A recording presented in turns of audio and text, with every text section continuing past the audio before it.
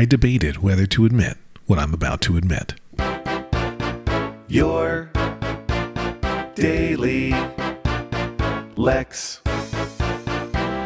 For the first or maybe second time in your Daily Lex history, I can't remember, I've abandoned an episode. I recorded an episode a day or two ago that was meant to drop today, and I decided I didn't like it enough. I didn't think it was up to the Your Daily Lex standard of excellence that I and you, the listener, demand. So it's gone. It was about back to school, how my kids are back at school, and how vividly I remember the first day of school. And I remember the first day of school and the last day of school, and there's like so much excitement about the last day of school. And there's like a different kind of nervous energy and a whole different vibe on the first day of school. And all my kids did great with drop off at the bus. The ridiculous thing is how early my older two have to get the bus. Honey's bus comes around like 6:31 a.m. and Sierra's bus comes around, 6:40 something, 6:48 maybe. Just painfully early, particularly for Ani. And it's ridiculous. Now, Ani goes to school far away, so I get it. But I don't know. I believe in California, there's some kind of law that high school can't start before 8 a.m. It really is unfathomably early. And I believe that for the first time, we're going to stop escorting our kids to the bus. So if you want to kidnap my... there are a lot of kids at these bus stops. I'm actually also lobbying to get Ani's bus stop changed because it's further away for no good reason. It's actually further from all the folks who get on the bus there. So working to get that corrected. We'll see if I'm successful. I'll report back on whether I successfully get their bus stop moved. But I just remember so vividly that feeling of the first day of school. And it's not exactly dread. I mean, I'm sure for some students it is. But it's like, here we go again. Like, it's a long time. The school year is long. And it's, I don't know, I feel for my kids. I do not miss going to school. There are things about college that I miss, but I don't miss going to school, even though, there are things that I enjoyed plenty in school. Like, I even though I have to work, I don't miss the thing of going to school. I like the fact that now what I have to do each day, I get paid for versus, just stuff that I have to do because others make me do.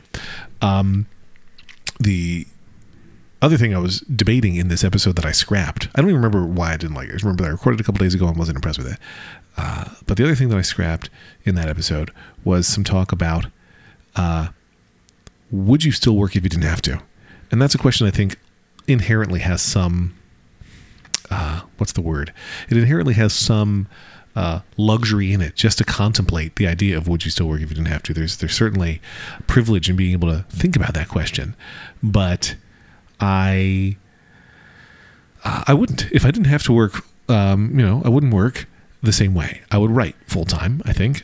Full time is probably overstated, but I would write. I would write a lot. And really, I would try to figure out how do I get on SNL.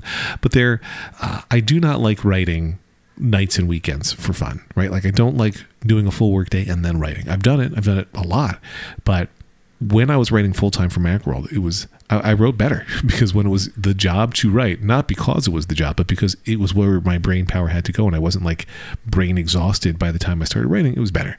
So I wouldn't do like a job if I didn't have to. And I have to, so now you know more about me. But congrats on back to school. I was also thinking about the fact that I think there are times that British folks talk about how they don't understand Americans, how we think, why we think and are the way we are. And I think there is no greater time than when the royals are heavily in the news. And I don't know if by the time you hear this, if Queen Elizabeth will still be with us or not. Obviously, my Bester family, who I think are all regular listeners of your Daily Lex. But, with the Queen's failing health in the news, I've had various folks from the UK just sharing from work and on Twitter, like Britain will go into a period of mourning, and just the way the UK feels about the royals is something that I think is foreign, literally and figuratively, to most Americans. Like, it's something that I think we find very difficult to wrap our heads around. So there's that. Also, earlier this week, I changed the EQ on my voice for this very podcast. I think it's better, but I'm curious for your thoughts. If you're a person who thinks about these things, do you think the show sounds, in terms of audio quality, better or worse than before? Let me know. Thanks so much. You're the best. Have a great Thursday. Goodbye. Lex.